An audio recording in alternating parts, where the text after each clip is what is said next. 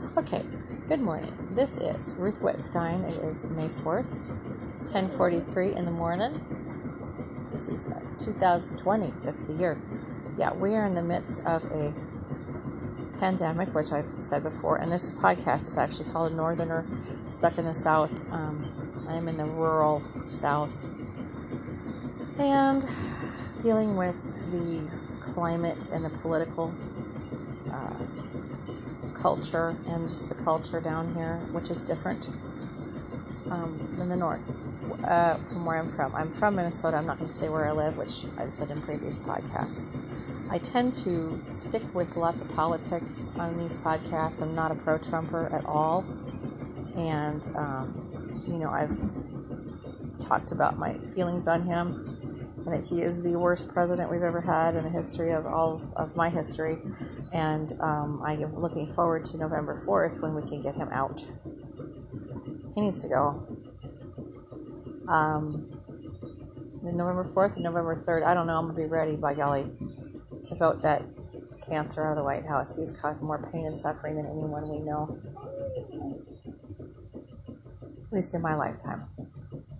I am not impressed with his leadership qualities. He doesn't have any. What he has is bullying.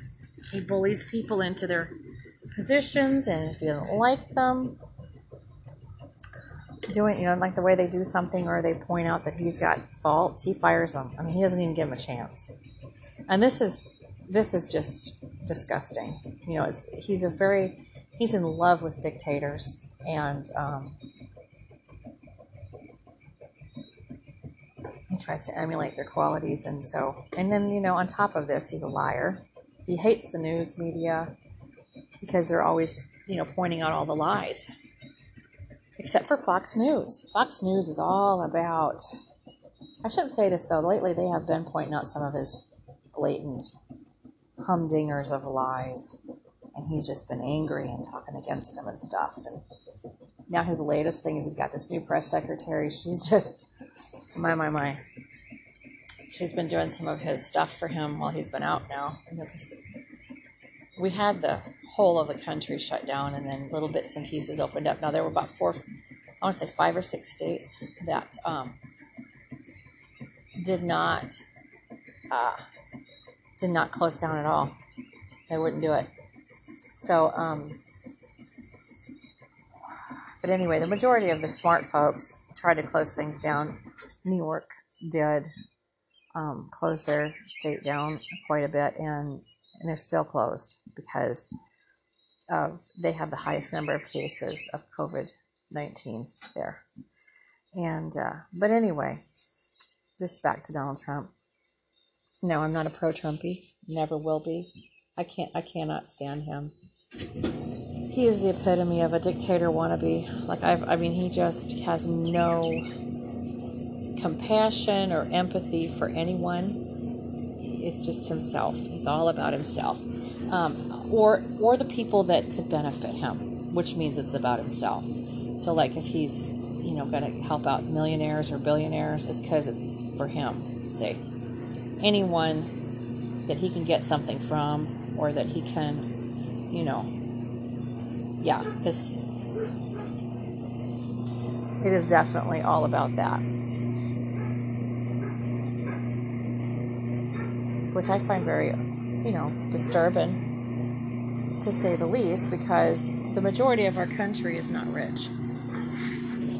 Are we a pretty well-to-do country? I mean, I would say, yeah, we have a fair amount, and we're considered to be, like a superpower, okay, or the number one or whatever.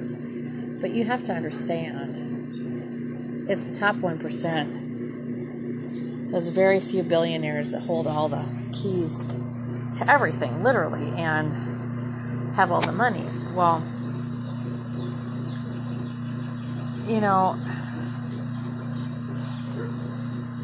that's the Trumpies. Now, they like him because they give him everything. Now, there's a few that don't like him, that aren't pleased with his policies or anything, so. I got dogs barking.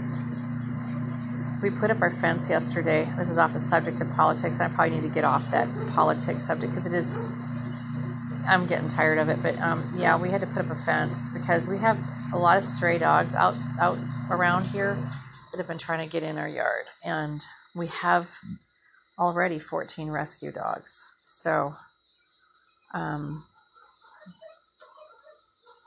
they are, I think that's my other dog coming. I have this dog, her name is Caramel Girl, and I call her the free runner.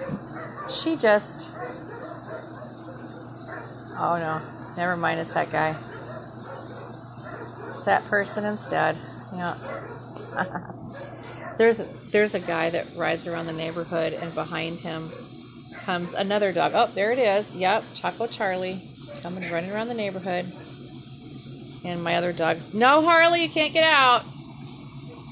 No, you stay here. Sorry about yelling. Jeez, this is life in the South, folks. Yeah, this dog, Choco Charlie, we call him. It's not his name, but we call him that because it's going to be a chocolate bar. And Charlie in the chocolate factory, Choco Charlie. He's a nice dog. It's just that he is not fixed, and he loves to come in my yard and sniff the girls that aren't fixed. We couldn't get everybody fixed. It's 14 dogs, and we got probably all but, let's see, 2 boys and 2 girls. 2 boys and 2 girls are not fixed. So, yeah. That's a total of 4. 2 boys, 2 girls, not fixed out of 14. So we got 10 fixed. And it cost us $200 a pop to do it, to fix them. So that's over $2,000. Yeah. So, but we are going to eventually get them fixed. That's our hope. We want to find homes for them. That would be the ultimate goal. But nobody wants them. We've already been down this road. My husband's kind of upset about that because we do spend an exorbitant amount of money taking care of them. And, we kind of came out here with the idea of we're going to retire and do all kinds of fun things. And then here come these dogs. We didn't realize people like to dump dogs in the woods. And so there were these 2 female dogs that got dumped out here. And me being the ex-nurse that I was, whatever. Excuse me. I just noticed they looked skinny and they needed to be fed, so I fed them.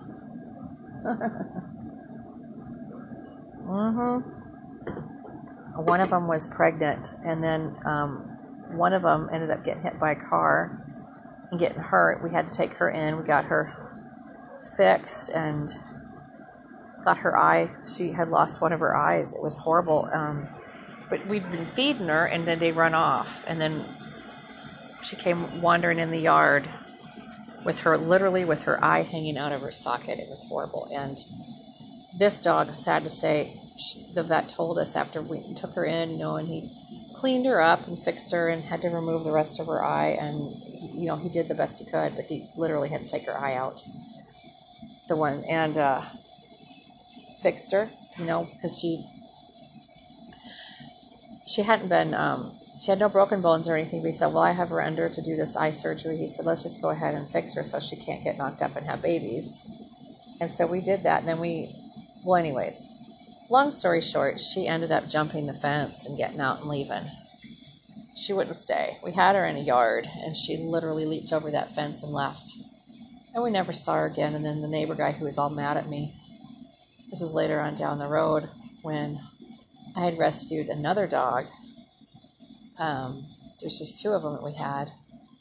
We had brought, we had brought 3 dogs with us. And then, so that we only had 3 to start off with. And then these 2 showed up, and I started helping take care of them. And then another one showed up. Well, then they got knocked up. We didn't realize that they were pregnant, so we took them to the vet and got them fixed.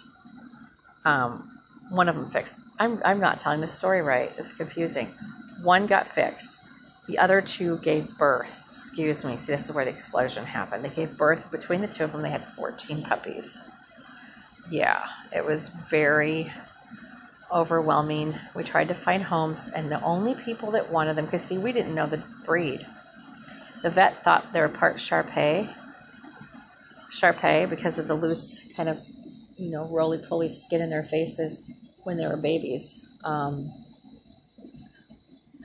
But even that, he could tell by the mom, the ears and the tongue, part Shar-Pei and part American Bulldog. And there could be a possibility that one of them was a pit bull, part pit bull. Anyways, so nobody wanted them for just having it as dogs, as pets. People that wanted them, you could tell they wanted them for other reasons.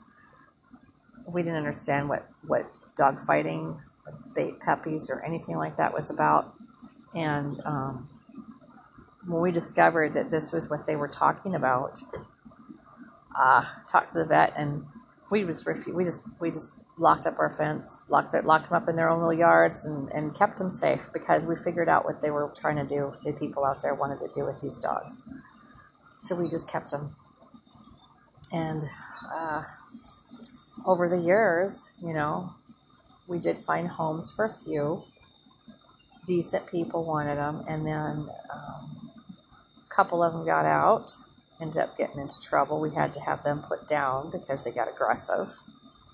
And so, over the time periods of this, between those dogs and the ones that we already had, we actually got all the way up to like nearly 20 dogs.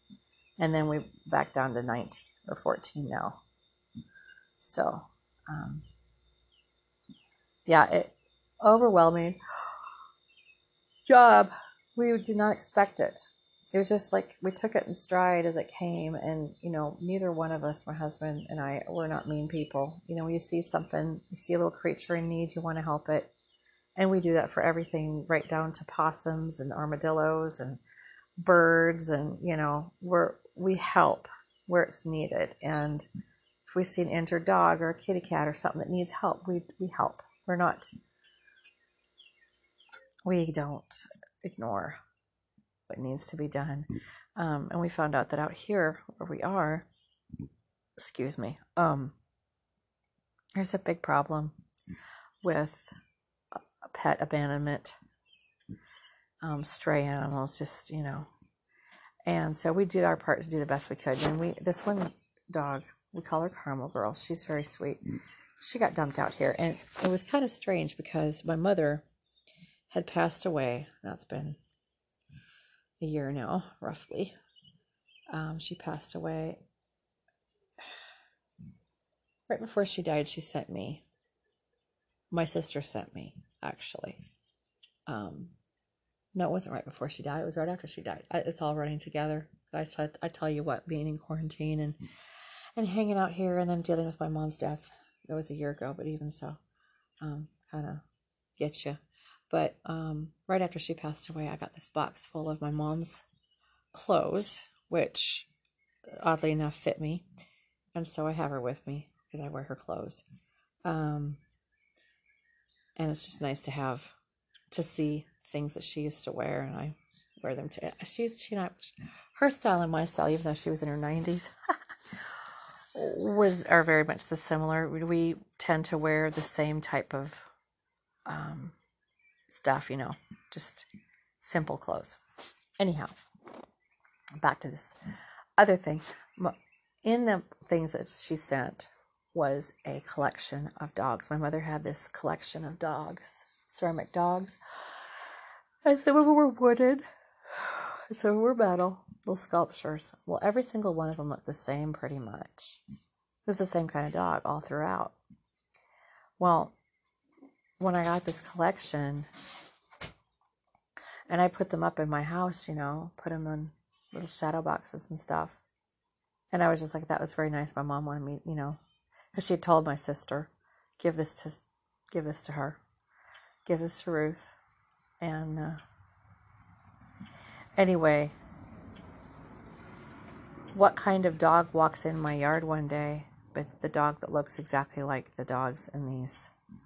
And it's a cross between a golden retriever. It looked like a golden retriever.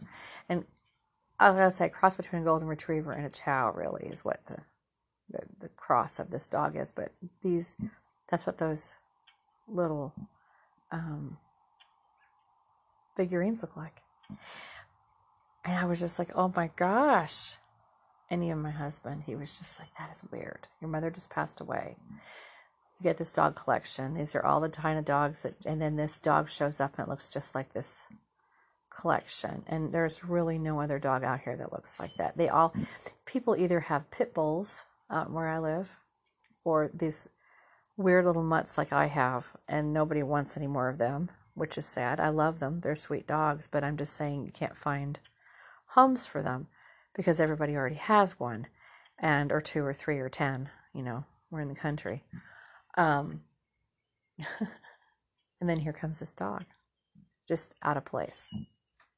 She didn't look like any dog that was roaming in the streets ever, and she was exactly the same dog that was in those figurines that my mother sent, and I felt like my mom had sent this dog to me. My mother was a big dog person. She totally understood why I couldn't come see her. That basically because I was, stuck with these animals, taking care of them. That yes, we could go places, but it had to be places like close by places, like going to, we can go like 25, 30 miles from here. We can be gone for about 4 hours max, and then we need to get home because we need to keep an eye on these guys. They require care. Can't leave them in the house too long. Can't leave them, in their houses, wherever they are, Can't leave them. You got to check their food and water. I mean, it is an ongoing job. It's not something you just, do once a day and leave. It is an ongoing thing. And I think that's what my husband was really hoping that we wouldn't have to deal with, because he wanted to go traveling. He wanted to do things. And I just, in the near future right now, I don't see that happening because, short travels, he had was it last year? There was a family reunion. Oh, excuse me. Family reunion. Or was it year before last? Yeah, family reunion. He took our daughter, and they went together, and I stayed behind and took care of the animals. They were gone for the weekend. I didn't mind it. I didn't mind being by myself. It was kind of nice. Just hanging tent alone and doing my thing, and took care of the animals, and it wasn't a problem for me. I'm very much of a homebody, so it doesn't bother me to stay home all the time. Drives these two crazy. They want to get out, and so there's a lot of father-daughter trips, and it's a good thing that somebody is in this family that doesn't mind staying home, because really, when you have animals like this, you have to be there. You have to have somebody nearby. It's like the people across the road. They've got a little ranch over there of cows. And there's specific kinds of cows too. They're these great big huge white cows. They're beautiful. Actually, they're like cattle, male. Anyways, the owner of the ranch said, they're pretty high dollar animals, and they can't leave them. They don't ever go anywhere. And if they do, they have somebody from that family coming in to take over when they leave, because they can't just leave their animals. It's a deal. You don't just take off and leave for a month. And he said, for him, I was out walking my dogs, and got to talking to him because he was out there mending fence. And I said, boy, those cows are really beautiful. He said, oh, yeah. I said, and he said, yes, you're that lady over there with all those dogs. And I said, yes. And he goes, so how's that working out? And I said, well, time consuming. He said, I understand. He said, basically cows and dogs, they require a lot of care. And he said, we have dogs too. He said, but honestly, he said, just let me ask you. He said, how many vacations have you been taking lately? And I just started to laugh. He said, see, he said, you can't go anywhere, can you? I'm like, nope. He goes, nope, we can't either. He said, unless we find someone that we know. And he said, it's always a family member. We have scheduled vacation times where a family member has to come stay. Wherever they are, they take their vacation, literally taking care of the animals. And then these people take their vacation. They finally get away. It's whatever. So they'll go like for 2 weeks. They leave. But he said, even being gone 2 weeks, he said, we try very hard not to go too far away. Like, we might head to a camping place that's nearby. He said because invariably we get a phone call, something's happened, I mean, just what was it, a few months ago, a couple of our cows got out and were wandering in the road. And I mean, it's a full-time job taking care of them, and it certainly is taking care of the dogs. And I don't mind it, though. I know my daughter would love to get out and do more. But with this pandemic and this shutdown, there isn't getting out much, We are considered open where we are. Our particular county and all the surrounding ones decided to open pretty much. But they have the right to, I'll put it like that. But many of them have made the decision to not. There's a county that's just right next to us that they feel like they're too concentrated with people. They have a larger cities there, and they will not open up all their businesses because they feel like it's too risky. Even though, where we are, the cases are on the low end, because they are. Hold on. I totally lost track of what I was saying. I had to get up and put my clothes on for a second. I don't sound like myself today because I'm really kind of in a lot of pain. I have lupus and it hurts. It's my shoulders. They ache a lot. My muscles and my joints are in a lot of pain. But, you have to just keep going. You can't sit around. And I don't take a lot of pain medicine because I can't. I tend to take mostly natural stuff. Natural pain medicines. Arnica. I put some arnica gel on my shoulder. It's sort of working.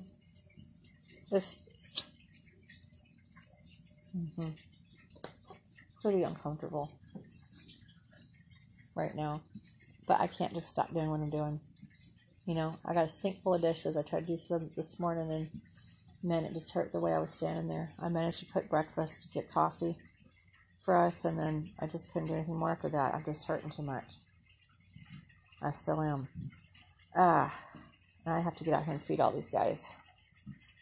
Feed all the dogs and do what I need to do, and I'm just waiting for my other dog to come back, but she's kind of angry, I think, because we put this fence up. That Caramel girl, the one that I was telling you about that showed up, I was a little pissed off because we put the fence up and then let the two girls out.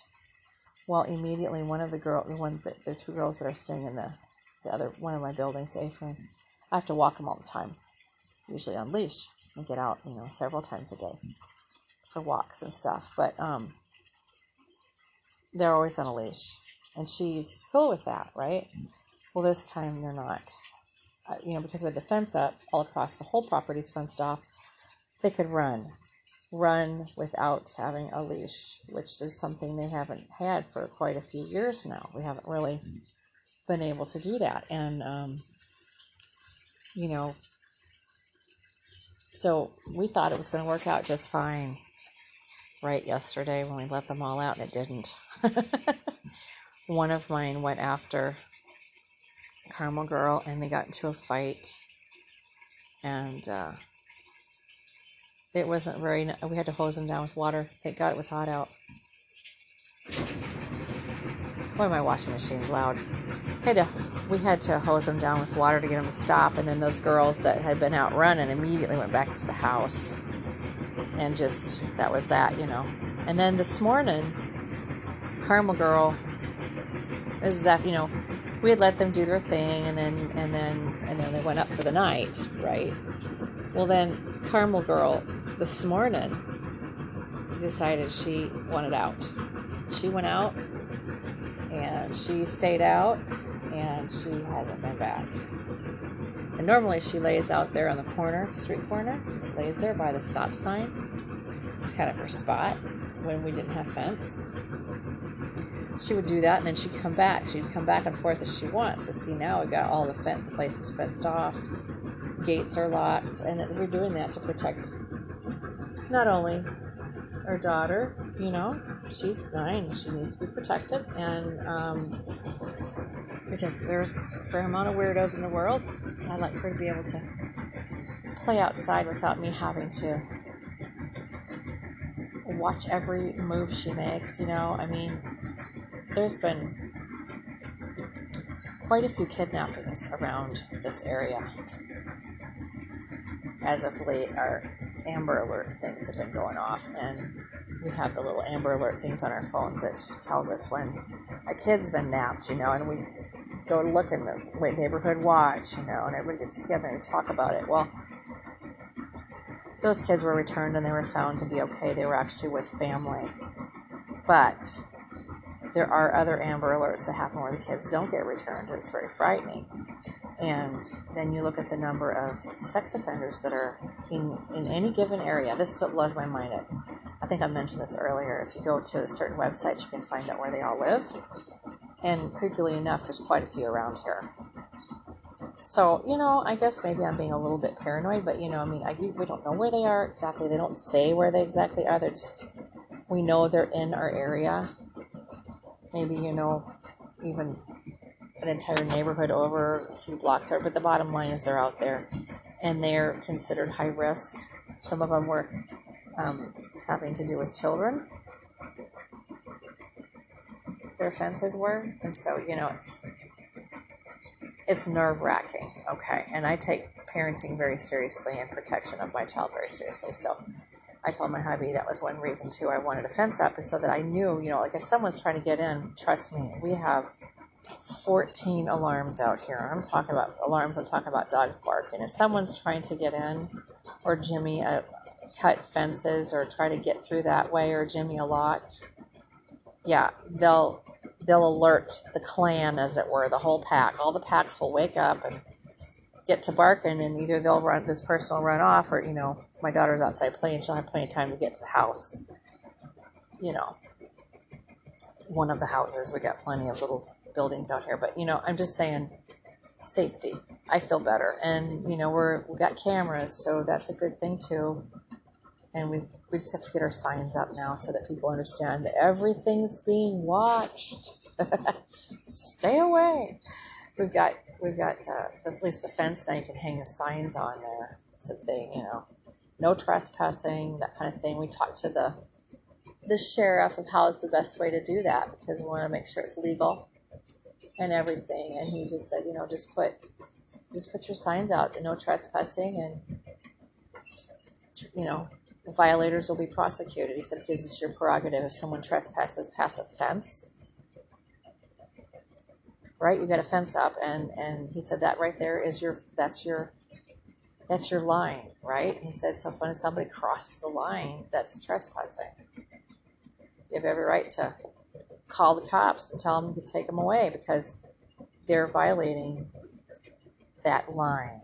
He said, it's ambiguous when people don't have fences because, but gosh, if you have to come through a fence, like take wire cutters or whatever, Jimmy locks, he said that's breaking and entering. You've put up an extension to your property, or, your home, basically, by putting a fence up. So he said, that's your prerogative. He said, just put those signs up. He said, a lot of times that's all it takes. You got the signs up.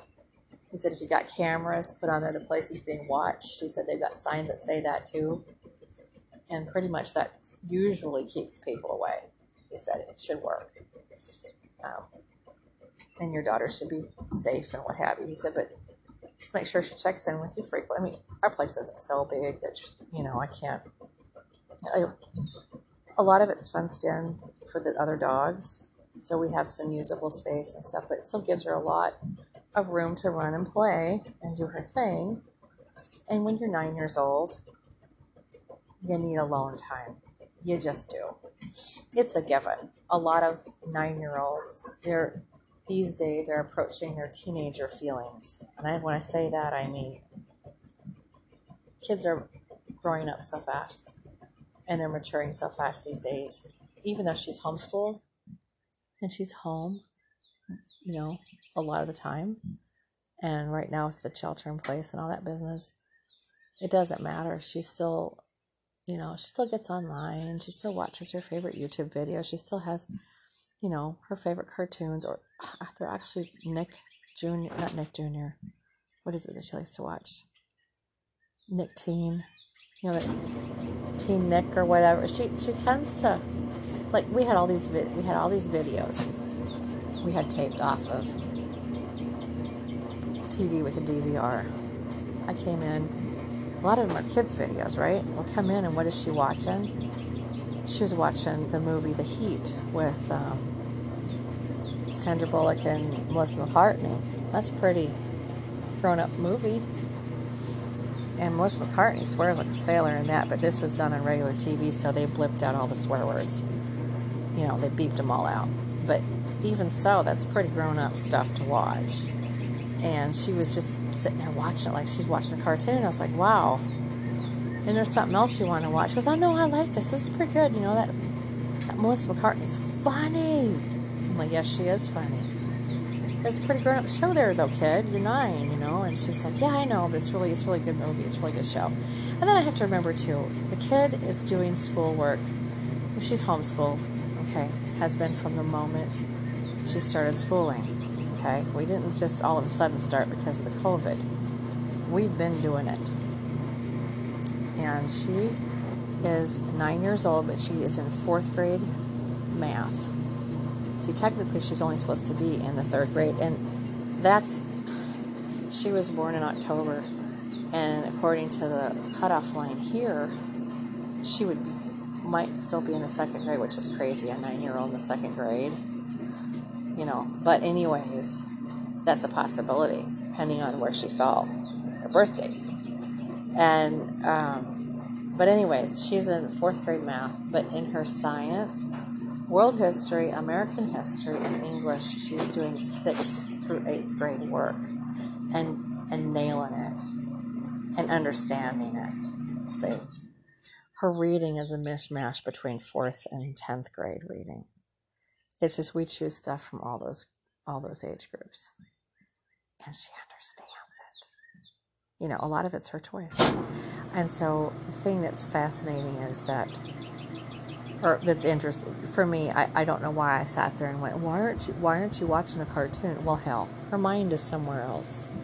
There are moments she loves her cartoons. I'm not going to say she doesn't. I'll come in, she's watching SpongeBob SquarePants, you know, liking that. If I've come in from doing the dogs. And she's waking up, and you know, I'm out here doing my chores, and she's still sleeping, and then she's waking up, getting ready, having a little snack, you know, and watching TV. She might watch SpongeBob. But I was really surprised the other day to walk in and find her watching a grown-up movie. And then there was another one. She loves Melissa McCartney. She thinks she's one of the funniest ladies on the planet. There was another one that she was watching, Identity Thief. She thought that was hilarious. You know, and she understood what was going on. But then again, here's a kid who watches the news. You know, I watch the news, and I just tell her, you don't have to sit here if you don't want to, but she goes, nah, she'll sit there.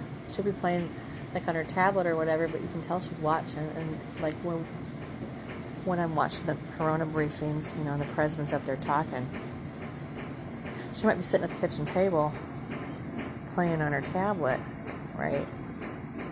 She'll pop her earphones over to the side. Sorry, that's my washing machine banging if you hear it in the background. It's old. Recycle, reuse, that's what we do. Anyway, she'll have her headphones popped back enough to where she can hear the briefing too. And if he speaks out of turn or lies, which is all the time, but you know, a kid being able to catch his lies, that's pretty amazing. She will just pop those headphones off. Oh my God, there he goes again. You know, we know that's not true. That is not true. He can't just do whatever he wants. He's saying he has all power to do this and that. According to the Constitution, he does absolutely not have all the power. You know, this is a 9-year-old. When I realize that, then I remember, well, you know, she may want to watch stuff that's a little older. Right? You know, because there are times when her thinking is way ahead. Yeah.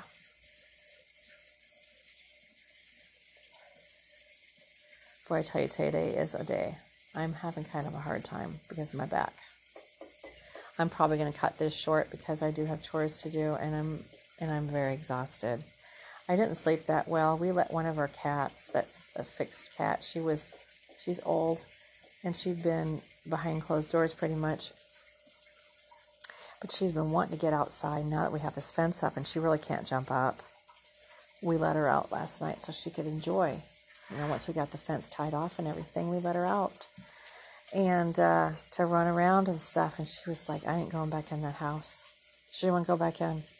So we put her food and water on the porch of that particular, the rescue building. And it's behind the fence there. She can walk anywhere she wants on this property, and she is enjoying it. And she's staying away from the dog pens, but she's enjoying, rolling around in the pine cones, the pine trees, underneath the pine trees, the pine needles. She's doing that. She's eating grass, which cats eat grass. We got tons of beautiful grass, different kinds of grass out here. She's eating grass, and she's chasing butterflies, and she's nearly 17 years old as she's out here doing this. And it's like she's found her second childhood.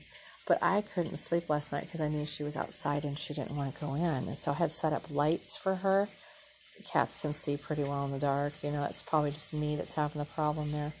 But I just kept getting up and checking on her. Just getting up and making sure she was okay. And she was. Every time I walked out there, she was fine. Finally, I feel like it was like 1:30 in the morning. I said, okay, I got to go sleep. So I went to sleep. I get up. My husband's working on the fence. Again, just to make sure, last minute details. And I said, whoa, how's she doing? He goes, I can't find her. And I went, oh, no. He goes, yeah, I don't know where she is. I literally don't know where she is. He said, I'm going to hope she's fine, So we called for her. We, freaking out. He went and got in the car and drove around the neighborhood just in case she wiggled out of a hole somewhere, Nowhere to be found. Finally, he's sitting on the back of, we have this van that doesn't run.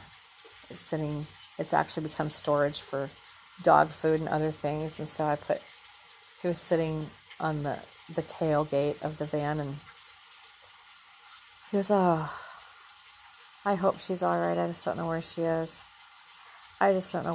He said, she's old. He said, but she deserves to get out. She really wanted to get outside. I said, I know she did.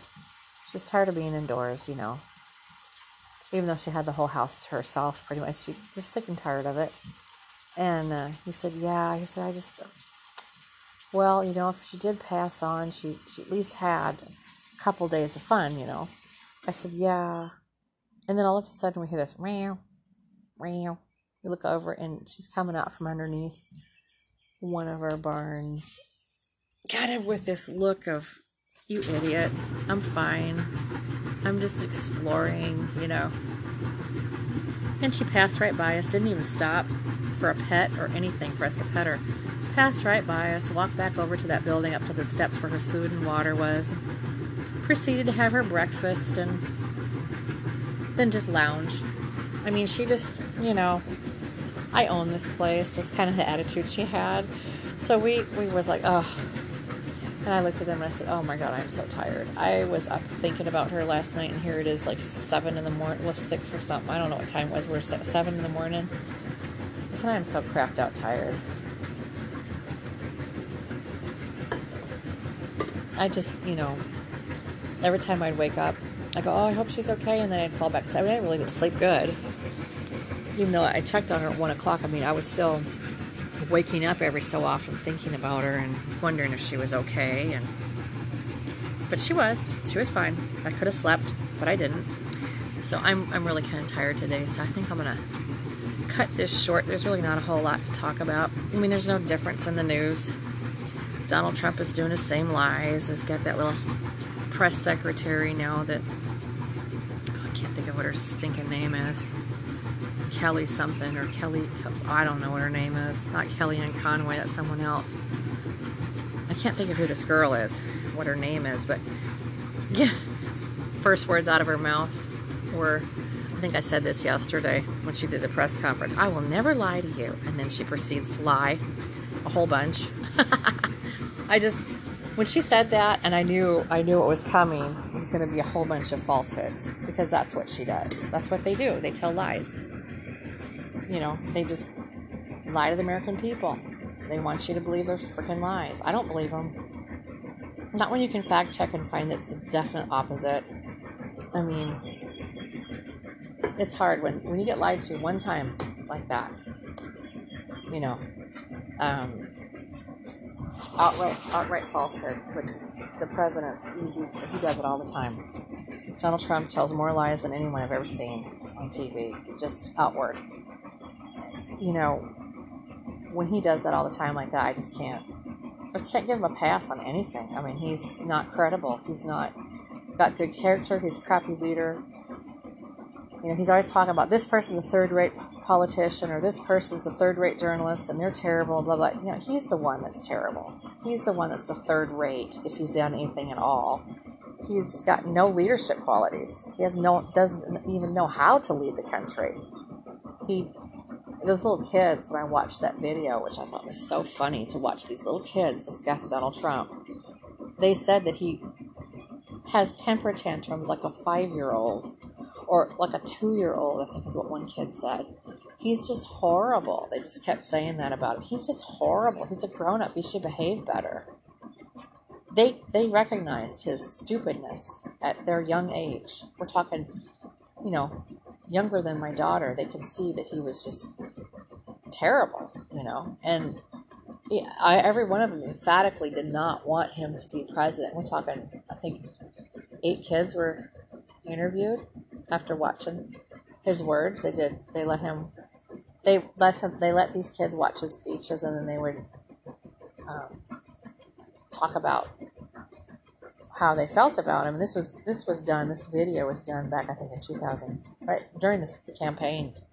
Before he got sworn into office, before he was voted in. And these kids were not at all, in any way, shape, or form, wanting him as president. They didn't like him at all. In the beginning, you know, a couple of them were like, oh, I like him, he's funny, I like him. And then they realize after watching and what he's saying and the things he says about the immigrants, you know, they're dogs, they're not even people. Talking about people that way, it made them just sit there, because some of these children had ethnicities. Some of them were Mexican, and some of them were, you know, they were Latino descent. They spoke with definite American accents, but they were Latino descent and had all the cultures represented, and they were very, very. They could really see his racism. It was right there in their face. And then the disdain for he doesn't want immigrants. And this little boy who originally said, oh, I kind of like him, and then when he heard all these things come out of this man's mouth, and he just, he doesn't want any Mexicans to come here anymore. Well, I have a good friend who lives in Mexico. That means he can't come see me. I have a cousin too, and that means I can't come. And he was just, he doesn't like my people. See? And that was hurtful. This is a president supposed to be taking care of the country and protecting the children that live here. And he could hear what the president himself was saying about his people, and it was hurtful. You could see it in his eyes. It was just, he didn't want to hear that. And so that's the thing, is disturbing. I'm trying my very best not to watch too much of him, because right now, I'm sick of him. I want him out. This whole COVID thing, we would never be in this place if he had just paid attention. If he had just done what he was told, shut the country down back in January. You know, they said, hey, take this seriously. He didn't. We need to prepare. He didn't. He blew it off. And now, because of his actions, of how he blew it off, now he's blaming God bless my water, blaming it all on the experts. Yeah.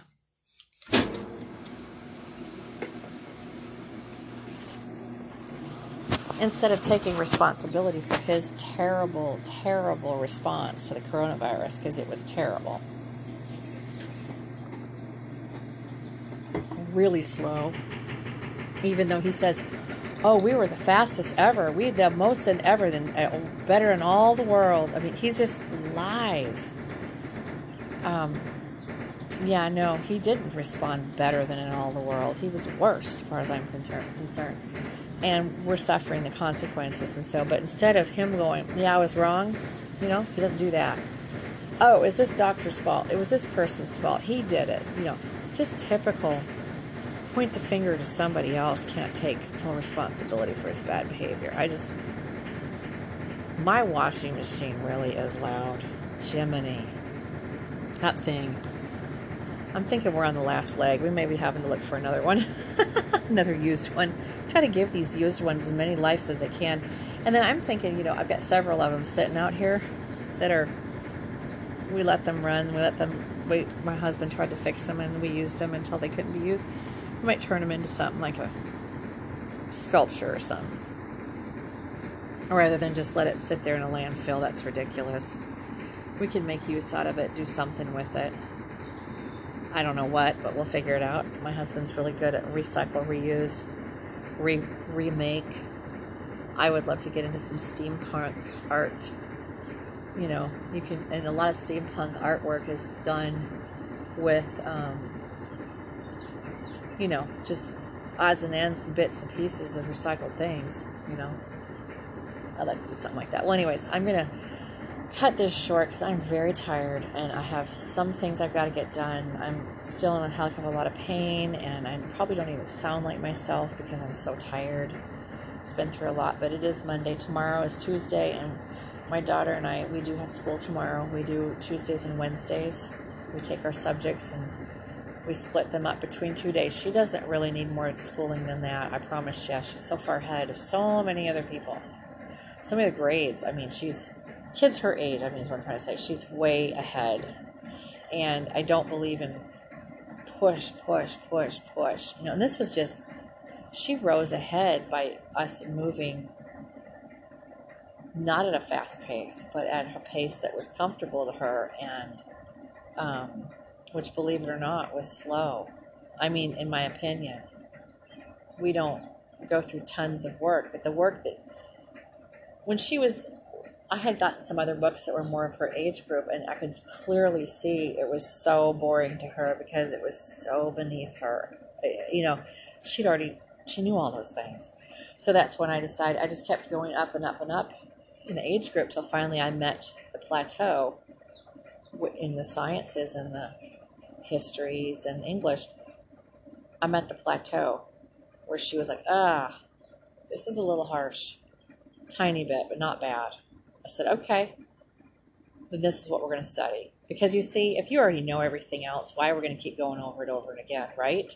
Let's go to things that you don't know. Let's experience things that you don't know so that you actually listen and something to look forward to. So that's what we're doing.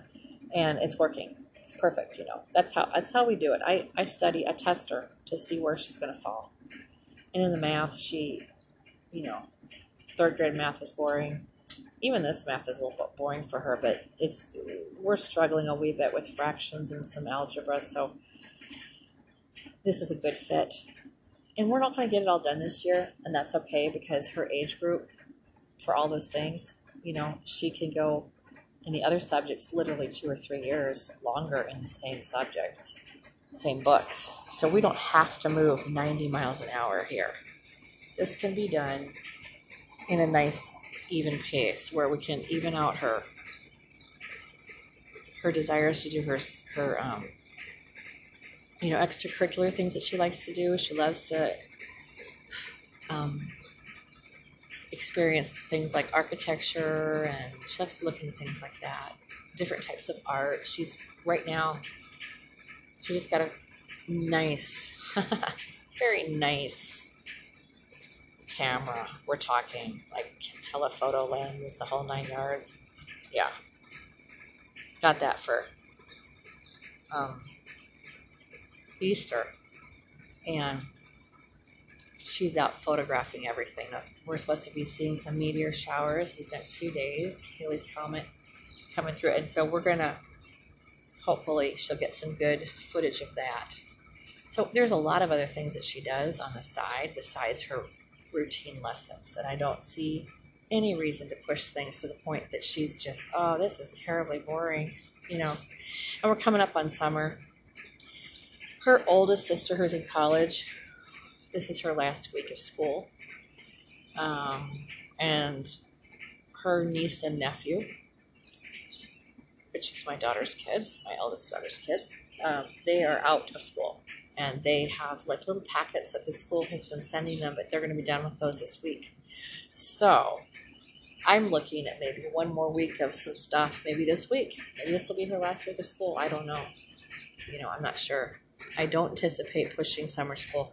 She is so far ahead. There's no reason to do that. Next year we pick it up. We may work a little bit harder next year than we did this year.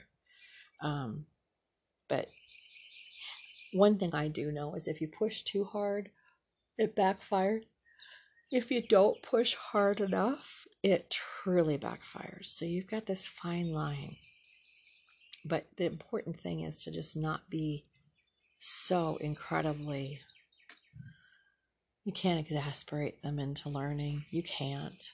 You have to usher them into it where it's exciting and interesting. And if you don't offer those opportunities of exciting and interesting and different, then you're not going to hold their attention. And so you have to kind of like see where they and parents are good at knowing where their kids are in their thinking. Parents are good at knowing those things. I really do believe a lot of parents are great teachers. I think the homeschooling thing works out just fine. I'm a college grad in the sciences, I graduated, I'm so tired. Graduated at the top of my class. I was magna cum laude in college, in nursing school, and, I did very well in my sciences and maths and everything. And even in English and in my history. So, I'm not saying I'm totally 100% qualified to be a teacher, but right now every parent across the nation is teaching their kids. They have to, because school's out. It is not in session. So if they're homeschooling their kids, and a lot of I was watching this funny little video. Drew Barrymore was literally in tears about homeschooling her kids. She said it was the hardest thing she'd ever done. And she totally didn't give her teachers of her children enough credit, because this was just something else. So, it's hard. I don't like to make it hard. I like to make it fun. I like to make it a conversation. Some days we just sit around and talk. I like to make it be a fact-finding mission where we're looking things up and stuff like that. So, I just believe school shouldn't be a drudgery. You shouldn't, I hope, when I mention the word, hey, it's time to get up and get ready for school.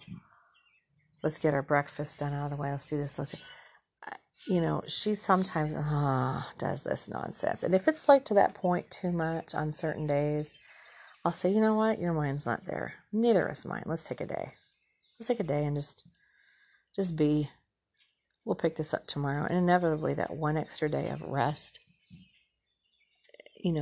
she's right and ready the next day. So anyways, well, listen, I'm going to give this podcast. I'm so tired. It's a very, very, it's a very disjointed podcast because I am so tired. And I'm having problems with my lupus. So I will talk at you guys later. It's very interesting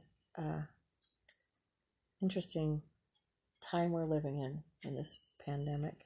Never thought we'd be in this situation. Another reason why I feel disjointed. I know there's a lot of other people out there that do. You feel like you kind of lost it because it's almost surreal. It's like, are we really in this? I mean, do we really, when did we ever think that we'd have to, when we went to the grocery store, we'd be wearing masks to breathe, to be sure that we don't get sick? I mean, that's stuff of movies, right? That's things of apocalyptic movies. Never thought we'd actually live it, but we are. And I think that's one of the reasons why there are some days when I wake up, things are they're just not normal. They just feel off. And that's kind of what I am feeling right now. So, and of course, lack of sleep. We try to keep ourselves busy and doing things, and sometimes we get tired, and I got tired yesterday, running around watching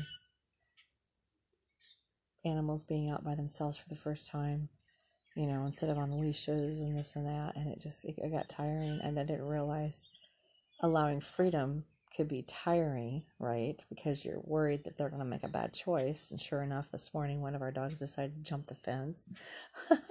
Bad choice. So we had to go get her and bring her back in. Then we watched her. We walked around and watched her to see where it was that it happened. And then she wouldn't show us. So, okay, you gotta go back inside for a while at least. Next time she goes out, we're gonna have to keep an eye. No letting her run all over this place without 100% supervision until we figure out where it is that she did this. Did she jump the fence? Did she wiggle out of it? Because we're looking for, if she went underneath the fence, there should be drags for her tummy, belly dragging under the fence. No, that didn't happen. So it's either she jumped the fence. We actually didn't see it happen.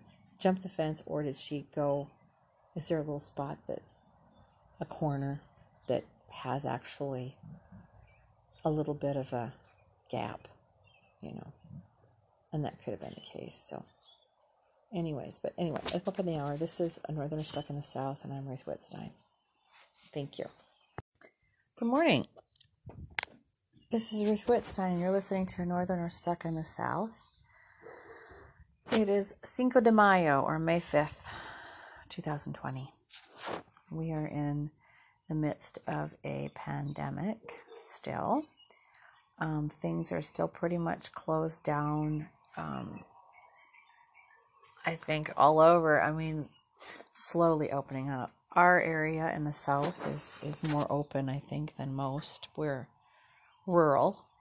I'm rural in the country, so that a lot of our businesses, I think just in relation to a lot of our people out here, still labor under the thoughts that this is not real. Some of them.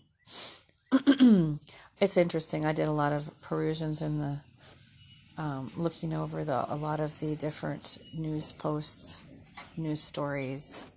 Watched a lot of videos. The one group I like to watch is Young Turks. That's interesting. So they're truth oriented. They show a lot of footage so that you can make that decision for yourself. They do discussing things, but you get to see for yourself. Anyways, they were out. This little news group was out questioning the Trump supporters on the coronavirus. Excuse me. Specifically the ones that were protesting against lockdown, like in Michigan and places like that. They were asking, what their views were, and so many of them, they're just so incredibly lost.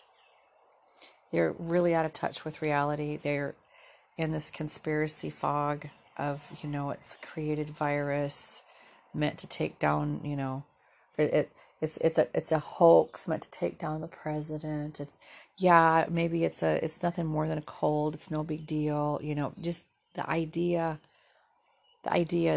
that were perpetrated in the beginning by the president, because he did make it sound like it was nothing.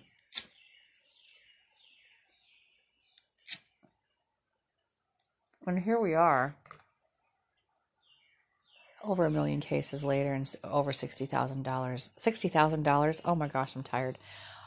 1 million cases and over 60,000 people dead.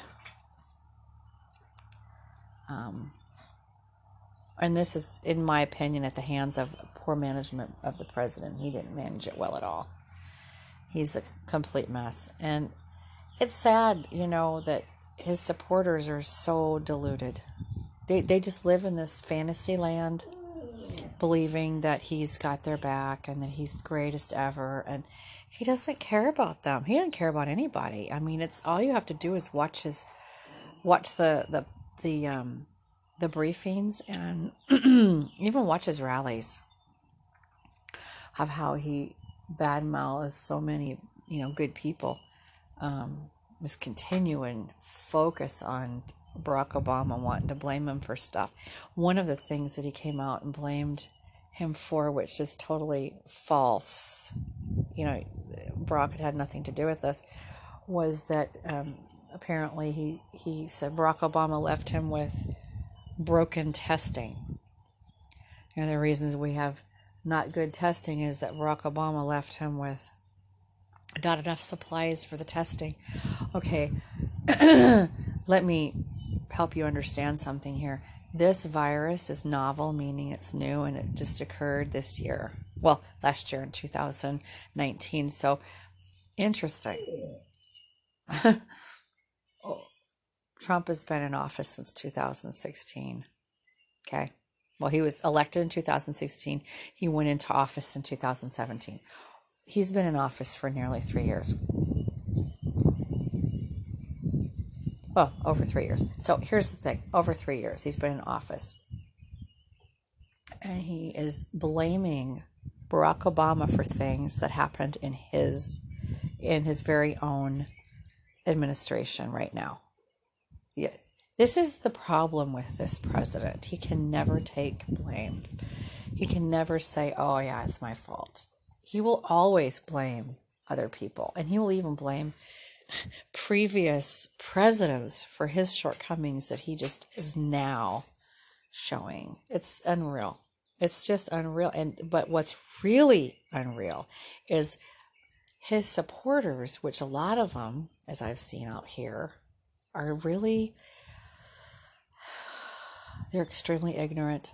Many of them, educationally speaking,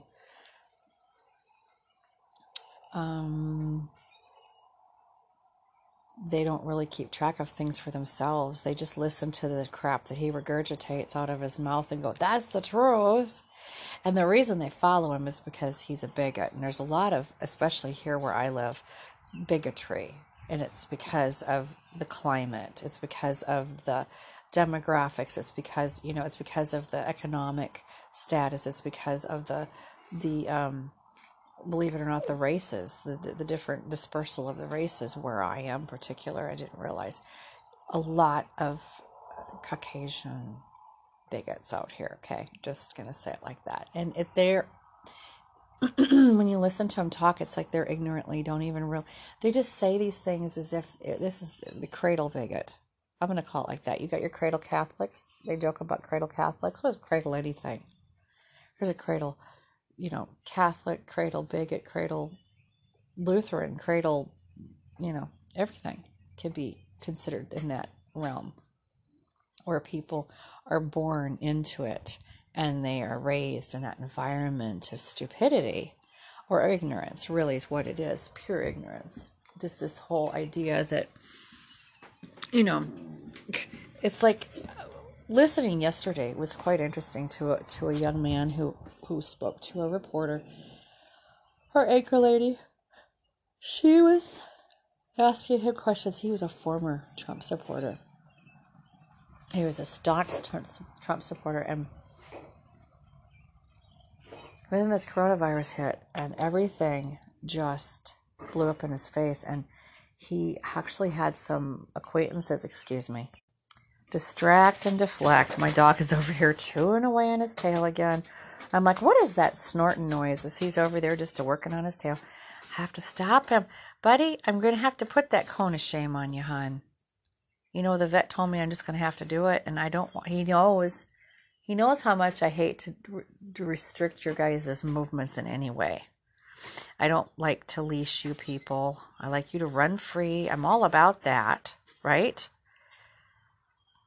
But if you don't stop chewing, we're going to have to do something.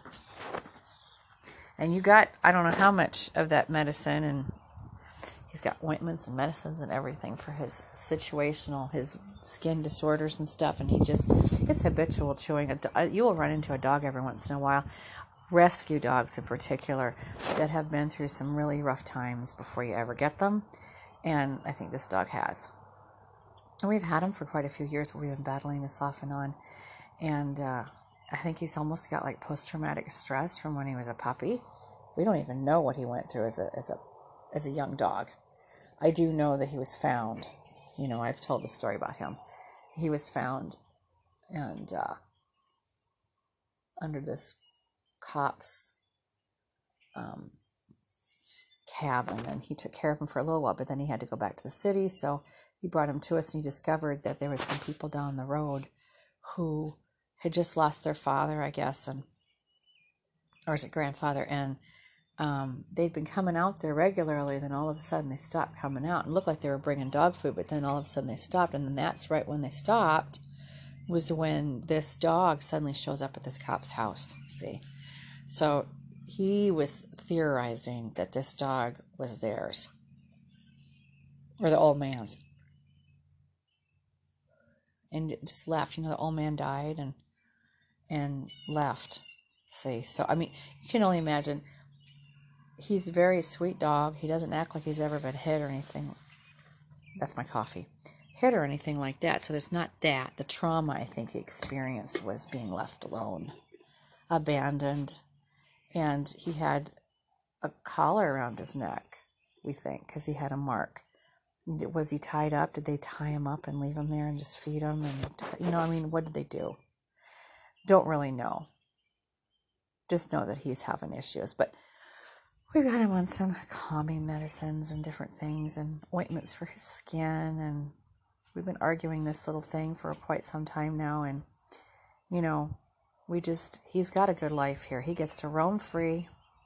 He gets to sleep on whichever porch he ever wants to sleep on. He won't come in your house. He's so funny. He does not want to do the in the house thing. And trust me, we've tried to get him in, and he will bark and carry on to get out. He doesn't even like dog houses. He prefers to sleep under a house or on a porch. And so in the wintertime, it can get kind of chilly. He's got a nice dog bed as long as it's open. See, where he can get out of it, where he doesn't feel like he's shut in. I think he's terrified of just being, that's got to do something with what happened to him, I think. As long as he is free to get up and leave, that's important to him, He doesn't want to be a prisoner. So in the winter, in a very open porch, we spend a lot of money in the winter on heat because we plug in a heater. He gets his very own heater blowing right on him. Very own heater. Blowing right on him. And in the summertime when it's warm, because we're in the south, he likes to dig holes in the dirt and lay in that cool dirt. And I'll have a fan right up here on the porch. He just will not go in. I tried to get him in the air-conditioned cabin. My office building, so he could be in there with the kitty cats, because he likes kitty cats. We have some kitty cats in there. He won't even darken that doorstep. He just, nope. So he's a pup of routine. He's got his way. And of course, whatever happened to him before definitely has something to do with the way he's behaving, is what the vet said. We'll never know, because that poor cop didn't even know.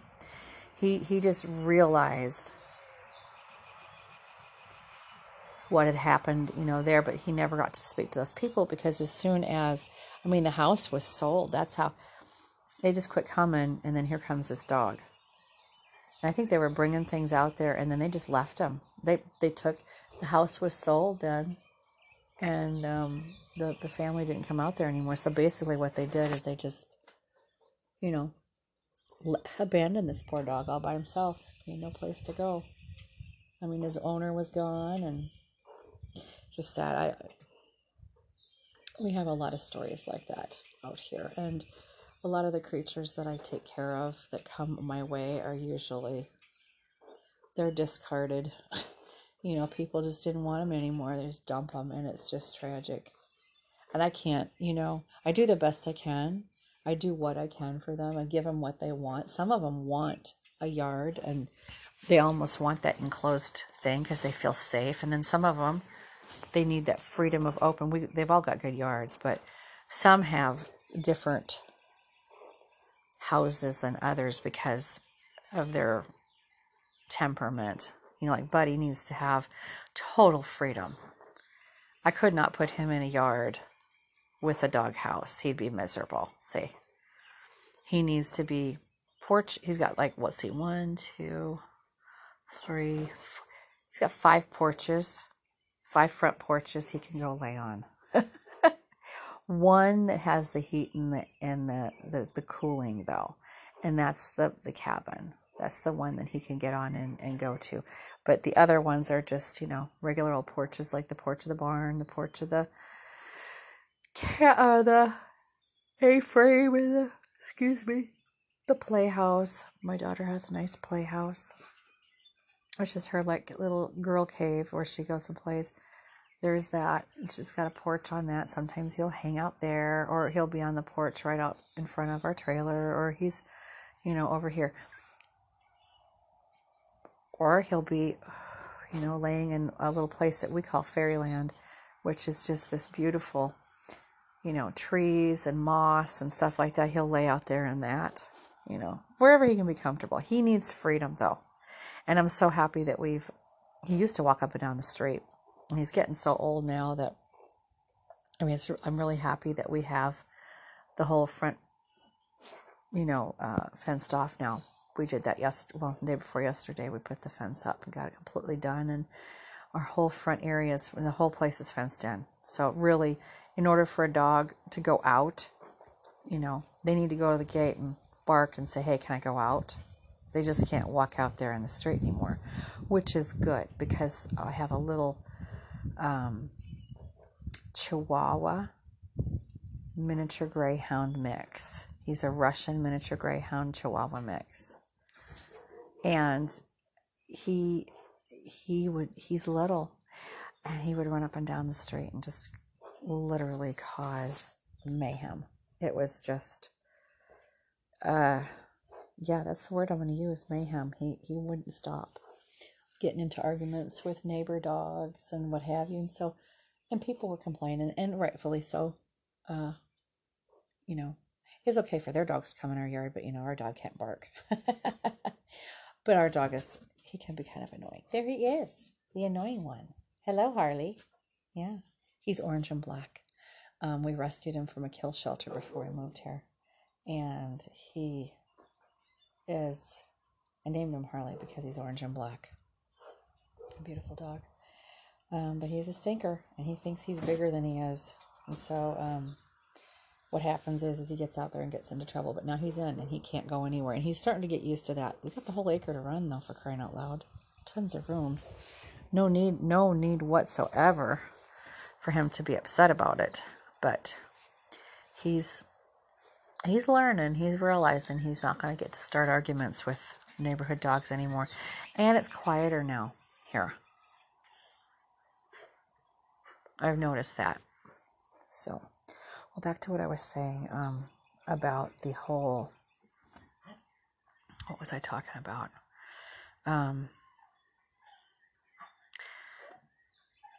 The supporters of Trump and all the lies and just the nonsense and the crap and the this and the that. He's so hateful and terrible, and he can't tell the truth. And he is hurting us at the expense of his desires to be the big man, and his, he has to blame, like I said, blames Obama for everything. And you listen to these people. Yeah, he is. 9/11, for crying out loud. Obama, we just want to know what he had to do.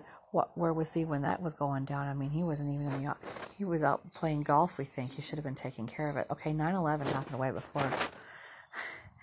before Obama was in office. That was the Bush administration. No. Obama, it's all his fault.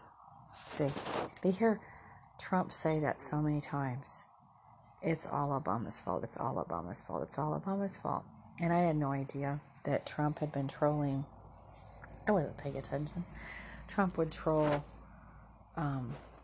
everything Obama did on Twitter before he was ever elected. And before Trump was elected into office, he trolled the hell out of Obama. Picking and picking and picking. I had no idea. I wasn't paying attention. I was so comfortable and happy with President Obama that I didn't feel the need to watch every stinking thing, to worry about the lies. I did, in the beginning I did, and then I realized, my God, this man is actually a truth teller, and he has got an education, and he handles himself. I'd watch all the usual things.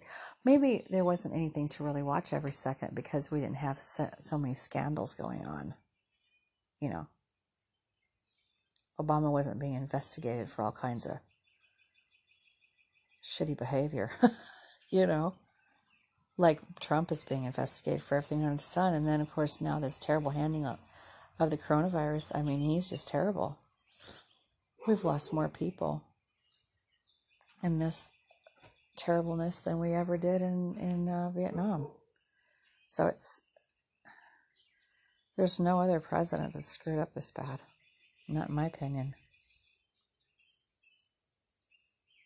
So that's really what that boils down to, and it's a tragedy. But you know, it's going to be okay. We're going to get through this, and we're going to vote him out in November. That's my hope. I don't think I can do another 4 years.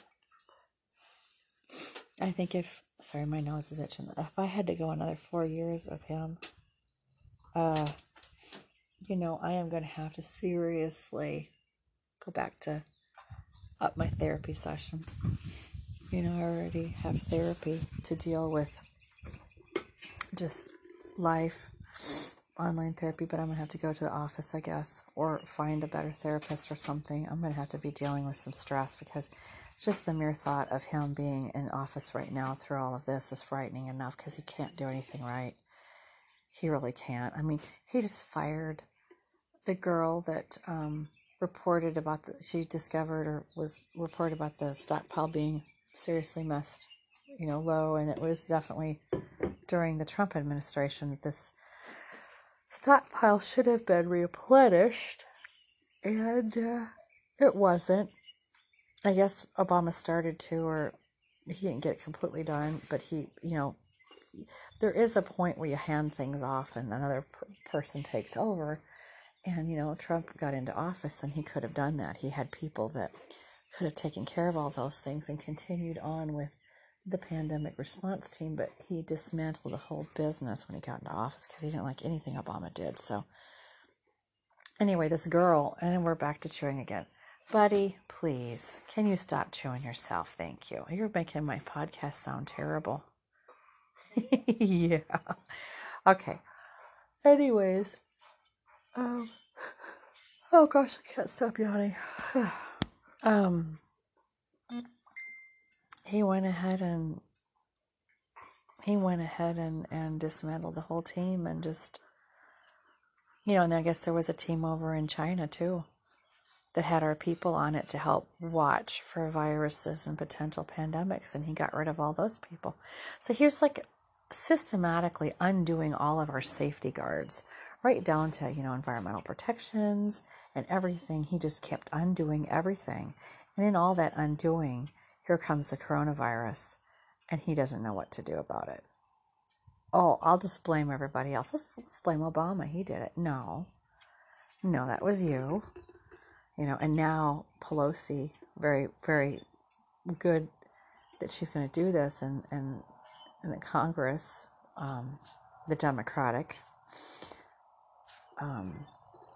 pretty much Democratic-run Congress, they want to investigate his response. They want to investigate everything having to do with this particular, and they need to. And he's angry, and Trump is angry because he feels like he's being targeted. Well, yeah, because you fucked up. It's just all there is to it. You screwed up. You didn't respond properly. So now we're going to have to investigate you. That's just all there is to it. You know, they would investigate. They would have investigated his Obama. Remember when Hillary and the Benghazi business and the 4 people died and everything like that? How many emails and this and that? I mean, they investigated her repeatedly over and over and over and over, trying to find something. The GOP did, and they couldn't find squat. And they just kept pushing and pushing and pushing. They're still trying to push that nonsense, that conspiracy BS.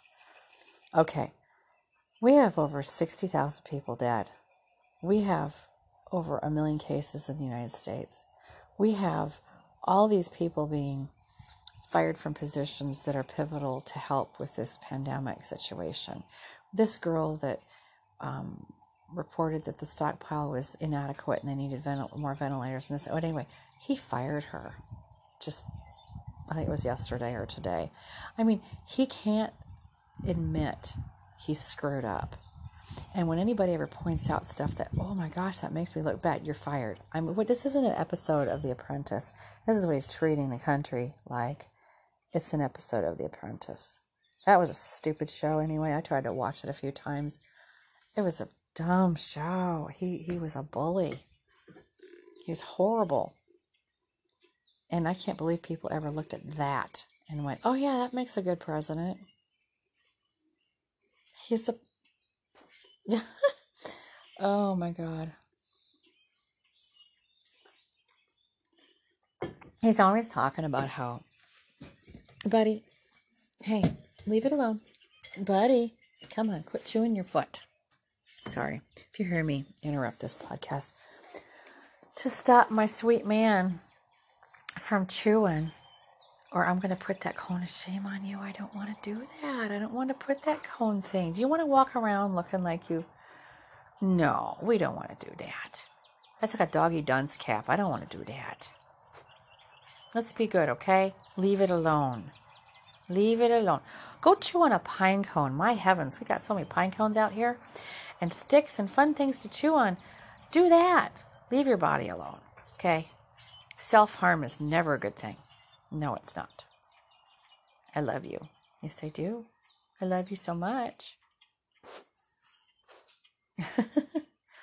Anyhow, what was I trying to say? No, he just gets rid of everybody that ever tells the truth about him.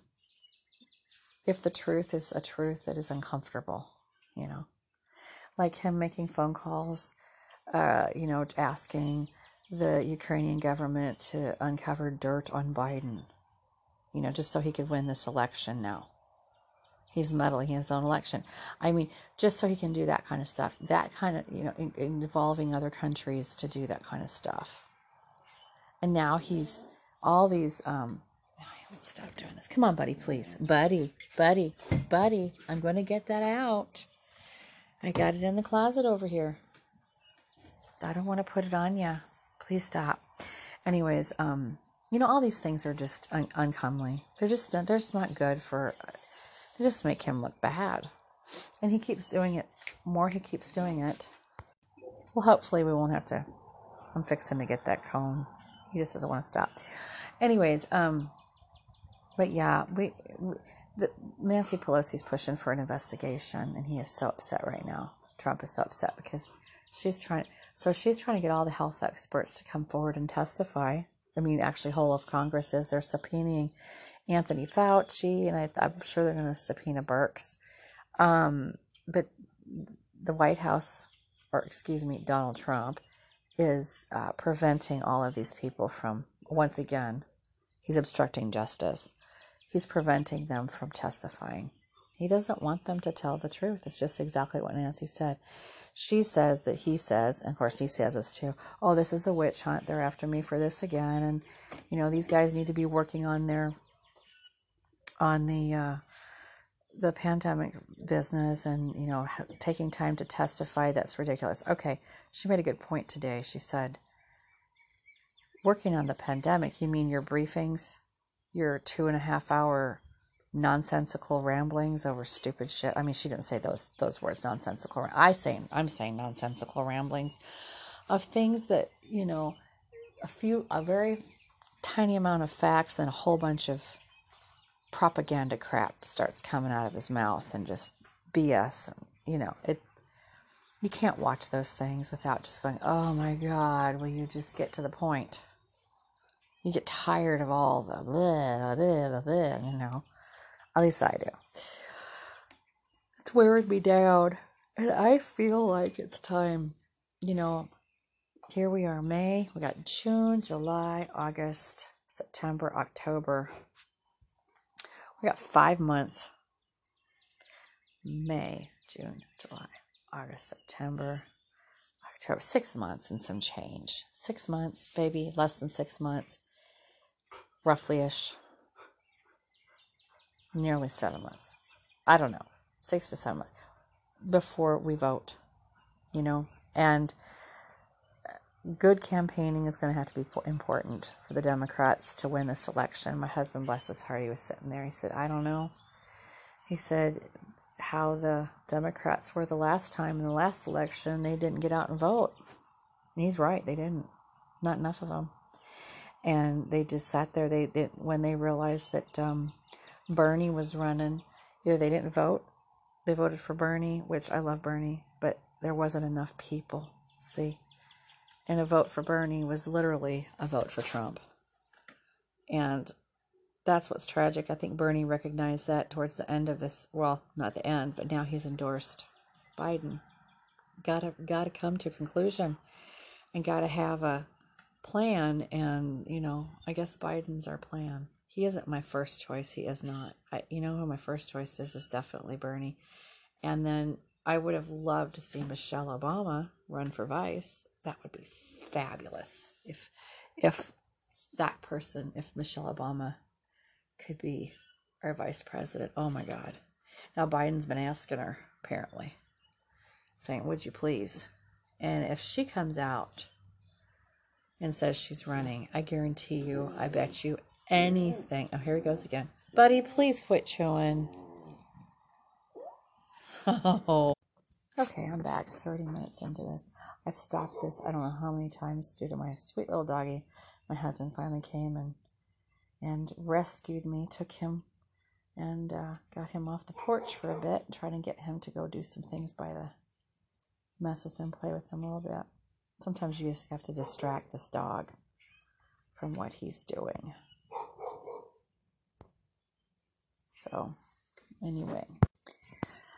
But anyway, if Michelle Obama ran with Biden, I think we would have a landslide win. I think everybody get out of there. They just go and vote. The Democrats are truly irritated. A lot of millennials are extremely irritated, obviously, and you've got some Trump supporters that have changed. There was a boy, I was starting to talk about this before I had to get up and leave. There was a boy that, or a young man, I'll say. I'm 54, he was a boy to me. Go away, Harley. Sorry about that. Then I had my other dog wanting to come up here and get into things, chew things. They all like to. I love him, but he's. That sounded rude. Go away, Harley. I wasn't trying to be mean. I was just trying to get him to go play. We're all kind of underfoot with each other. Anyways, what was I trying to say? That boy, young man that was interviewed, he was a former Trump supporter, and he switched gears. And he no longer is, because he saw how poorly the president was doing, and he actually saw the truth. He stopped watching the one news that was just spewing propaganda and lies, and he started listening to some of his friends and showed him the fact checking, like literally real-time fact checking these things. He could see where the lies were. And he just said, he goes, once I realized how many times the president was lying to everyone, I realized this is, that he's not being honest with us, and do I really want this as my president? The leader of this country is sending us, down the road, so to speak. He's literally throwing us to the wolves. He is not here for us. And he said a lot of it is almost like a brainwashing when you're a Trump supporter, because the people, they all just keep reiterating all of these conspiracy things, and so he said it's just a mindset, and a lot of it's ignorance. A lot of it comes from generation after generation. He said a lot of that thinking too comes from before Trump ever came into being. And Trump just kind of like expounded on it. He made it be more, yes, this is the truth, what you've been told all these years, every Democrat's coming for your guns, that's the biggest thing right now. The Democrats are coming for your guns. No, we just want you to be responsible. You shouldn't be storming the Capitol of any, state with a gun. With a machine gun, basically. I mean, that's what these people were carrying. They just looked like they were carrying assault rifles with massive rounds, and they were walking to the Capitol, and they came into all these state capitals like that. I don't understand how that is still even considered legal. And it's encouraging a behavior that is just, no one's oppressing anyone by keeping them safe in that respect. And no one's oppressing anyone really by telling them to follow some guidelines of wearing a mask to protect others. You have to drive. In order to drive a car, you have to get a driver's license. What are you going to start saying now that the fact that you have to get a driver's license and take a test or whatever, and are you going to say this is a form of oppression now? I mean, good Lord, there are some things that we have to do in our lives in order to go to the next step, right? So to stand here and bitch and moan about this oppression business, like yesterday a man was shot. A security guard was shot in a Family Dollar store. I can't remember where it was. I think it was in Michigan. Or was it Wisconsin? I don't know. He was a father of 8 children. He was a security guard at a Family Dollar, and their routine there was that you needed to put a mask on to come in the store, and he told this woman that she'd come in the store to put a mask on, and she spit in his face, stormed out, and came back with her father, and they shot this man in the head and then fled the scene. They literally killed him over telling them they needed to comply with the rules and wear a mask. You see what our president is inciting? I believe he's incited this behavior in people. He's incited this thought to rebel against common sense and decency. Because I don't know what I think his aim is just to create chaos. Honestly, I don't even know why he's president. I don't even know why he ran for president, other than I think he's a power-hungry individual, and I think he enjoys watching people squirm. I think he enjoys the chaos that he can make people do. I think he almost laughed. It seemed like it in his eyes when he found out that people were dying by trying the disinfectants and hydrochloroquine and all that nonsense. They were actually dying. And he actually showed, it almost looked like he had pleasure in his eyes from that. That's pretty sick. What kind of president is this? Who is he? And why in the hell is he? It's just a game for him, I guess. Just something to do. I don't think he really cares about the position. I think it's something for him to do.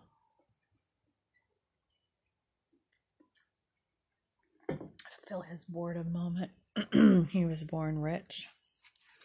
He was, literally given an allowance of $200K a year, and or more than that, I think.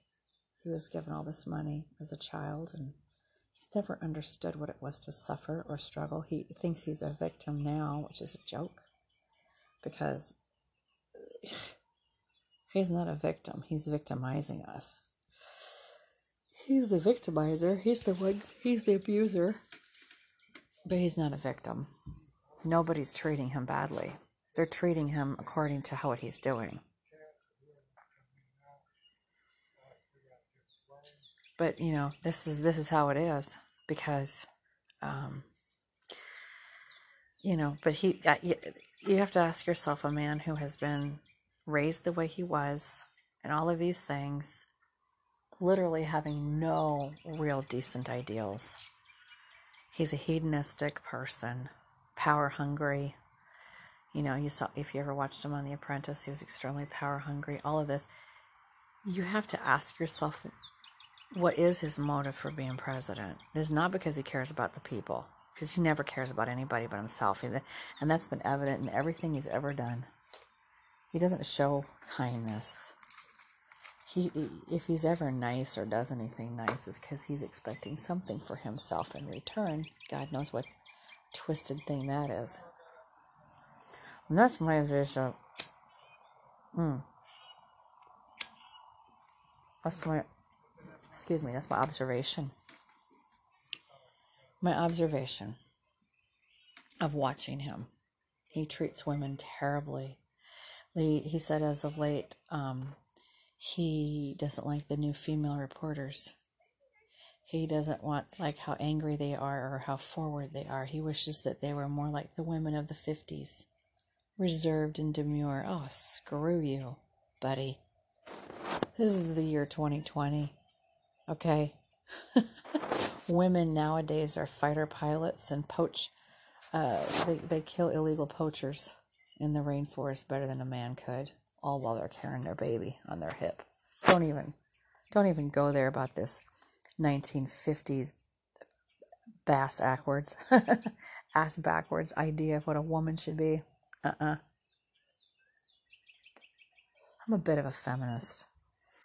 That was very offensive to me because I just, do I get angry when a man opens the door for me? No. It's called a human being kind to someone else. I'll open a door for a man. It's called being nice. I'll let men go ahead of me when I see in the grocery store. If I see a person, I don't care how old you are, with one or two things in your hand and you're in the line waiting to go, I will send them ahead and say, go ahead, go get your groceries. Go take care of them. Go pay for them. Look at my cart, it's full of stuff, and you'll have to stand there forever. I don't care who you are, man, woman, child. I don't care. I'll do that for anyone, It's not me trying to be, overly a martyr or show off, and it's not that. It's just I care that I care that everybody gets a chance. But, I get, yeah, Trump wants to turn the time back where women are barefoot and pregnant and, answer to their husbands every fucking whim. Ain't gonna happen in this house, I can tell you that. We're equals in this place where I live. Even my 9-year-old's considered an equal to me. The only thing that's different with her, she can't drive. And she can't hold a job yet because she's 9, but she gets to enter into the decision making. And I get irritated when, and he doesn't do it often, but when my husband falls back into that old-timey thought that kids should not have a say-so, I'll go, no, we're a democracy in this house. We're all going to discuss our options. I don't think that children should ever be totally silenced and shoved on the back burner. They have got some really good ideas, a lot of kids do. So people need to start listening. But anyways. But yeah, this boy was saying about how the mindset, it is generational. It is almost like a brainwashing. It literally takes a deprogramming, damn near a deprogramming for them to come out of this. Thinking of, whatever it is they're thinking, this stupid, like the border, the border of Mexico, that all the worst criminals in the world are coming over. It's an invasion. It's not an invasion. There's no invasion. It's people seeking asylum. It's never been any different. He just stirs up this shit like, oh, they're coming here to take everything away from you, all your jobs and blah, blah, blah. No. They're here to live a life, to escape horrors that they've been in. They're not here to steal everything from you, I mean, why would they feel that way? Why do people feel that way? Wait a minute. Is it because American history shows that our ancestors, the very ones that are bitching and moaning about the immigrants coming over here, those people, the ancestors, they stole everything from the Indians? Are you scared? They came over here and you killed the Indians and you took their land. Is that what this is about? That you're thinking back when, oh, geez, they're stealing all our stuff. The Mexicans are coming back to their homeland. You have to remember they were here first, too. Yeah. History shows that they were actually here. Right? Then they went further south, as it were, after wars. But originally their peoples were actually around here. So it's like, yeah. Typical white privilege attitude. I'm saying white privilege again because I get so sick and tired of it. I'm a white lady. And I can't stand white privilege, the attitude. I hate it. It's disgusting. It's embarrassing. It makes me feel dirty when I see someone behave that way. When they behave in a manner that puts down another culture or another race, color, whatever you want to discuss it, however you want to say it. I don't like to see that when it's obviously an uppity white person putting down another ethnicity to get their way. It's revolting to watch, and I just can't even imagine. I don't even understand why we're still behaving this way today, but we are. It's still happening, and I don't get it. It's very confusing and it's very upsetting. But anyway, see, the news doesn't change. So, yeah, I'm a northerner living in the rural South. So that's interesting. I'm a northern liberal living in the rural South. I don't share a lot of the values. And some people say, why don't you just leave? Just pick your crap up and go live in a more progressive state. I'd like to, I guess. Possibly, but the cost of living is such that couldn't afford to go there, say. Couldn't afford to live in my home state of Minnesota. I couldn't. I'd be, truly struggling, and I just want to hope people open their eyes down here. And I bought this land too, unknowing. I didn't know what the climate was here. I just was looking, I'm talking about the political climate and what have you. I did not know, in the cultural climate either. I didn't understand it per se. And it really shouldn't have mattered to me. I saw the beauty of the physical surroundings of this place and went, oh, the trees and blah, blah, blah. It was like Minnesota, except it was in the South. Okay. And when I'm saying that is the big tall pine trees and all that kind of stuff. It's like a little tiny patch of Minnesota right here for me. And it was affordable. And, it just seemed really good, but I should have checked out the schools, which that's one of the reasons why we're homeschooling, because I don't really like the school systems here. I don't really like public education in general right now, the way it's been run. I prefer more free thinking. I really like a child to be able to freely think and question everything. And, I don't believe in this rote education, meaning you have to do certain things. I believe we all have our children need room to breathe, and every child is a definite individual, which basically means that they all can't have the same type of education. I don't think. I think every child is different. I know mine is. She could not be in her age group. Whatever age grade she would have been, and she would have been bored. For her, it isn't going to work out. So homeschooling works because she gets to do what she needs to do and as much as she wants to do without having it be overwhelming. And if she gets sick, it's not a big deal. If she's just got a little tickle, sore throat or whatever, a little illness. This is when public school was in session and kids were going to the school.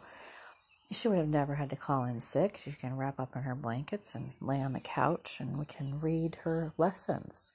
Say, no day lost but she gets to be comfortable. Heck, there were times when she was little, when she was on the mend from something, that she was getting over the flu or whatever, and or a cold. She'd be laying in bed, and I'd be reading her lessons to her. And she'd be laying there listening to her lessons, her history lesson, her this or that. And we'd be laying in bed. You can't lay in bed in school. You have to sit in a very uncomfortable desk. And you have to pay attention, sit still, and you're surrounded by a bunch of kids. And you might feel bad. And going to school feeling under the weather is terrible. And now, of course, if we see with this coronavirus outbreak what it would mean for people to go to school sick, we'd have a whole nation even worse than it is now sick. So, she benefited by homeschooling for sure, because first off, she's way ahead, and second off, she's in a safe zone. We've done the shelter in place sort of, kind of. I mean, I guess not. I guess that would be not, because she would go to the park, she'd go play with her friends and stuff, so it wasn't going to the school building. But that's a huge part of a lot of kids' lives, going to the big school building, right? All your buds are there and everything. It's a social situation. And then you have to sit still for hours on end in amongst your social situation, being fed, pre-designed or pre-decided, a curriculum that doesn't take into account anyone's individuality. But she doesn't have that. She's got her individuality included in her curriculum for school. That way, she's learning in the way that's best for her. Plus, she also gets to get more things that she wants to do, or less things than she can't handle. So if she can't handle something, we don't do it. If she can handle it, we do it. That's how I do school with her. I don't believe in going outside her capabilities to where it makes her uncomfortable. Sometimes you got to push the envelope a little bit, but then sometimes the envelope is pushed too hard, and then the kid goes, I don't want to do anything at all. Screw school, hate school, see? And that doesn't help them. But anyways, I don't know what I'm going on with. I didn't realize all the differences out here. Like I said before, the whole idea of just coming in without telling you drives me nuts. Showing up to my house. Like the other day, or was it the other week, everything's running together. The guy across the street with the big Trump flag, he's nice enough. That flag bugs me. He's a nice man, but the flag and his personality don't mix. Does that make sense? He's a decent enough person. It's just, what caused you to follow a man or support a man like Trump, who is such a liar? Who given your station, like my station and half the stations of our personal economics out here, what gave you the desire to support someone who doesn't care about you, who has no desire of helping you get anywhere, who has no desire of making sure your future's safe? Donald Trump does not care about the poor person. See, why would you fly his flag? He doesn't care about you. Anyways, that guy came over here on his riding lawnmower. I was feeding the dogs, and all of a sudden, out from behind me, this is before our fence is up, obviously, here he is in our yard, riding that lawnmower all across our... I'm like, oh my God. He rode in on it like it was his little car. And I nearly had a coronary because I didn't realize, I thought he was just mowing the yard, right, over at his place. And then all of a sudden he's in my yard in his lawnmower. And I was just like, I don't do well with unannounced visitation. People just coming on over. I was busy doing something. My husband was outside. So they talked for a bit and then he left and I just blew up. I said, I want a fence. I can't deal with this anymore. I can't deal with these people just flying in our yard in their loud pickups or on their lawnmowers or motorcycles or whatever. They just come on in here, fly in our yard, and just no announcing they're coming. Majority of the people, I don't even know who they are, and they just want to get up in your business, and I am sick of it.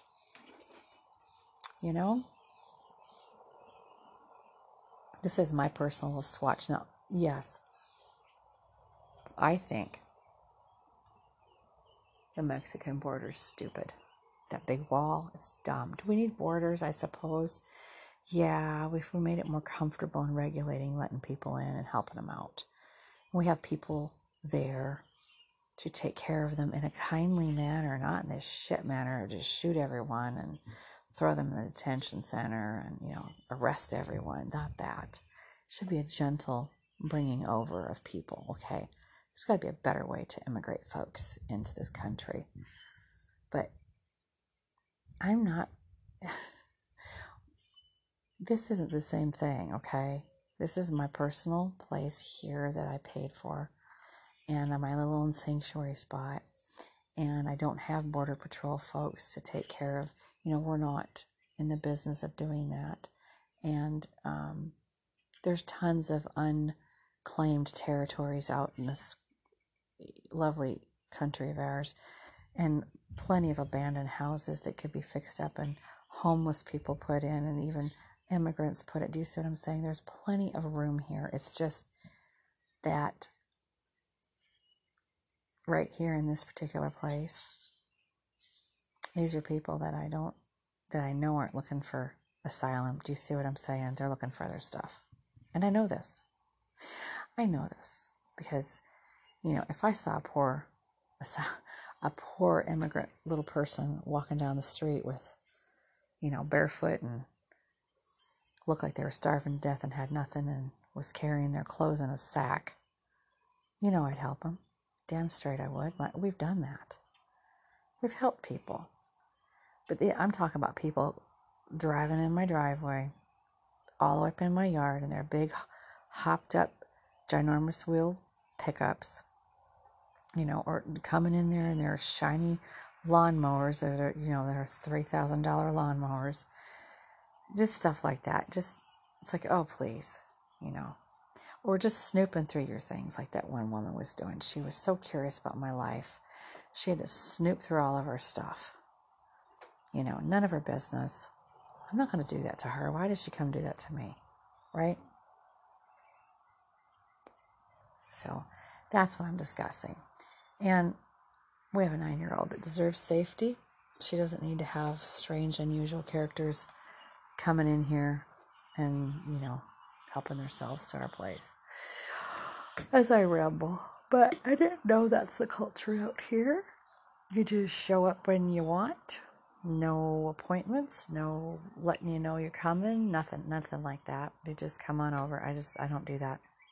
And I wouldn't do that to someone else. Like, we used to be driving around. I remember we were traveling through town, and I can't remember where it was. My husband had a good friend that lived. He says, oh, hey, we're going to pass by so-and-so. Let's go see if we can go have lunch with them. Let's go call them up, and we'll meet them for lunch. As we were just traveling through, like, no warning. Like, we're coming to your house. Like, we call before we come, but it'd be like, hadn't seen this guy in a long time, then all of a sudden we're there. I felt always so uncomfortable to do that to somebody. My own daughter did that to me. She came to visit me unannounced, and I don't mind her coming. I miss her so much, my eldest. But the house wasn't clean, nothing was ready, and all of a sudden I get this phone call, Mom, we're going to be there in 20 minutes. And I hadn't seen her in over a year and a half. And my place was a disaster. I was a disaster. Hadn't even taken a shower that day.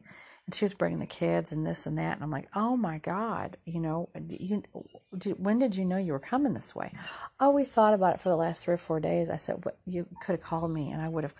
The house is a mess. I have, it's not payday and we didn't even get groceries. And oh my God, I wasn't ready. I would have been ready. And I'm like, okay, come on. I said, peanut butter sandwiches in a dirty house. That's all we got. She's like, I don't care. But at least that's my daughter. I knew who she was. But this is like, and she knows me. I'm not the best housekeeper. But that was the thing I wanted. Why I don't like people too for just coming over is that I'd like to clean up a little bit. I'm sorry I let my hair down. But you don't always have to see me like that. I do like to put my best face forward if I can. I think it's kind and the ladylike thing to do and the gentlemanly like thing to do is to do the best you can for people to make them the most comfortable. And ushering someone into your dirty house isn't necessarily making them comfortable. It certainly doesn't make me comfortable. So that's why I don't like people showing up unannounced. It just catches you off guard and you're not ready. So, and in the northern, people don't do that pretty much. We never did. I never was raised that way as a child. So those are the differences in the cultures. I wasn't ready for it. I didn't know it, but I'm learning to get around that. Anyhow, this rambling podcast has got to come to an end because I'm coming up on the hour, and I've got a load of chores to do, so I'm going to end it right now. This is A Northerner Stuck in the South, and I'm Ruth Whitstein, and this is May 4th. May 5th, excuse me. Cinco de Mayo. Wash your hands, wear your mask, stay home, be safe. Only go out when you have to, and if you have to work, be careful. Wash your hands. Put your mask on. Be good, and stay healthy. Peace out.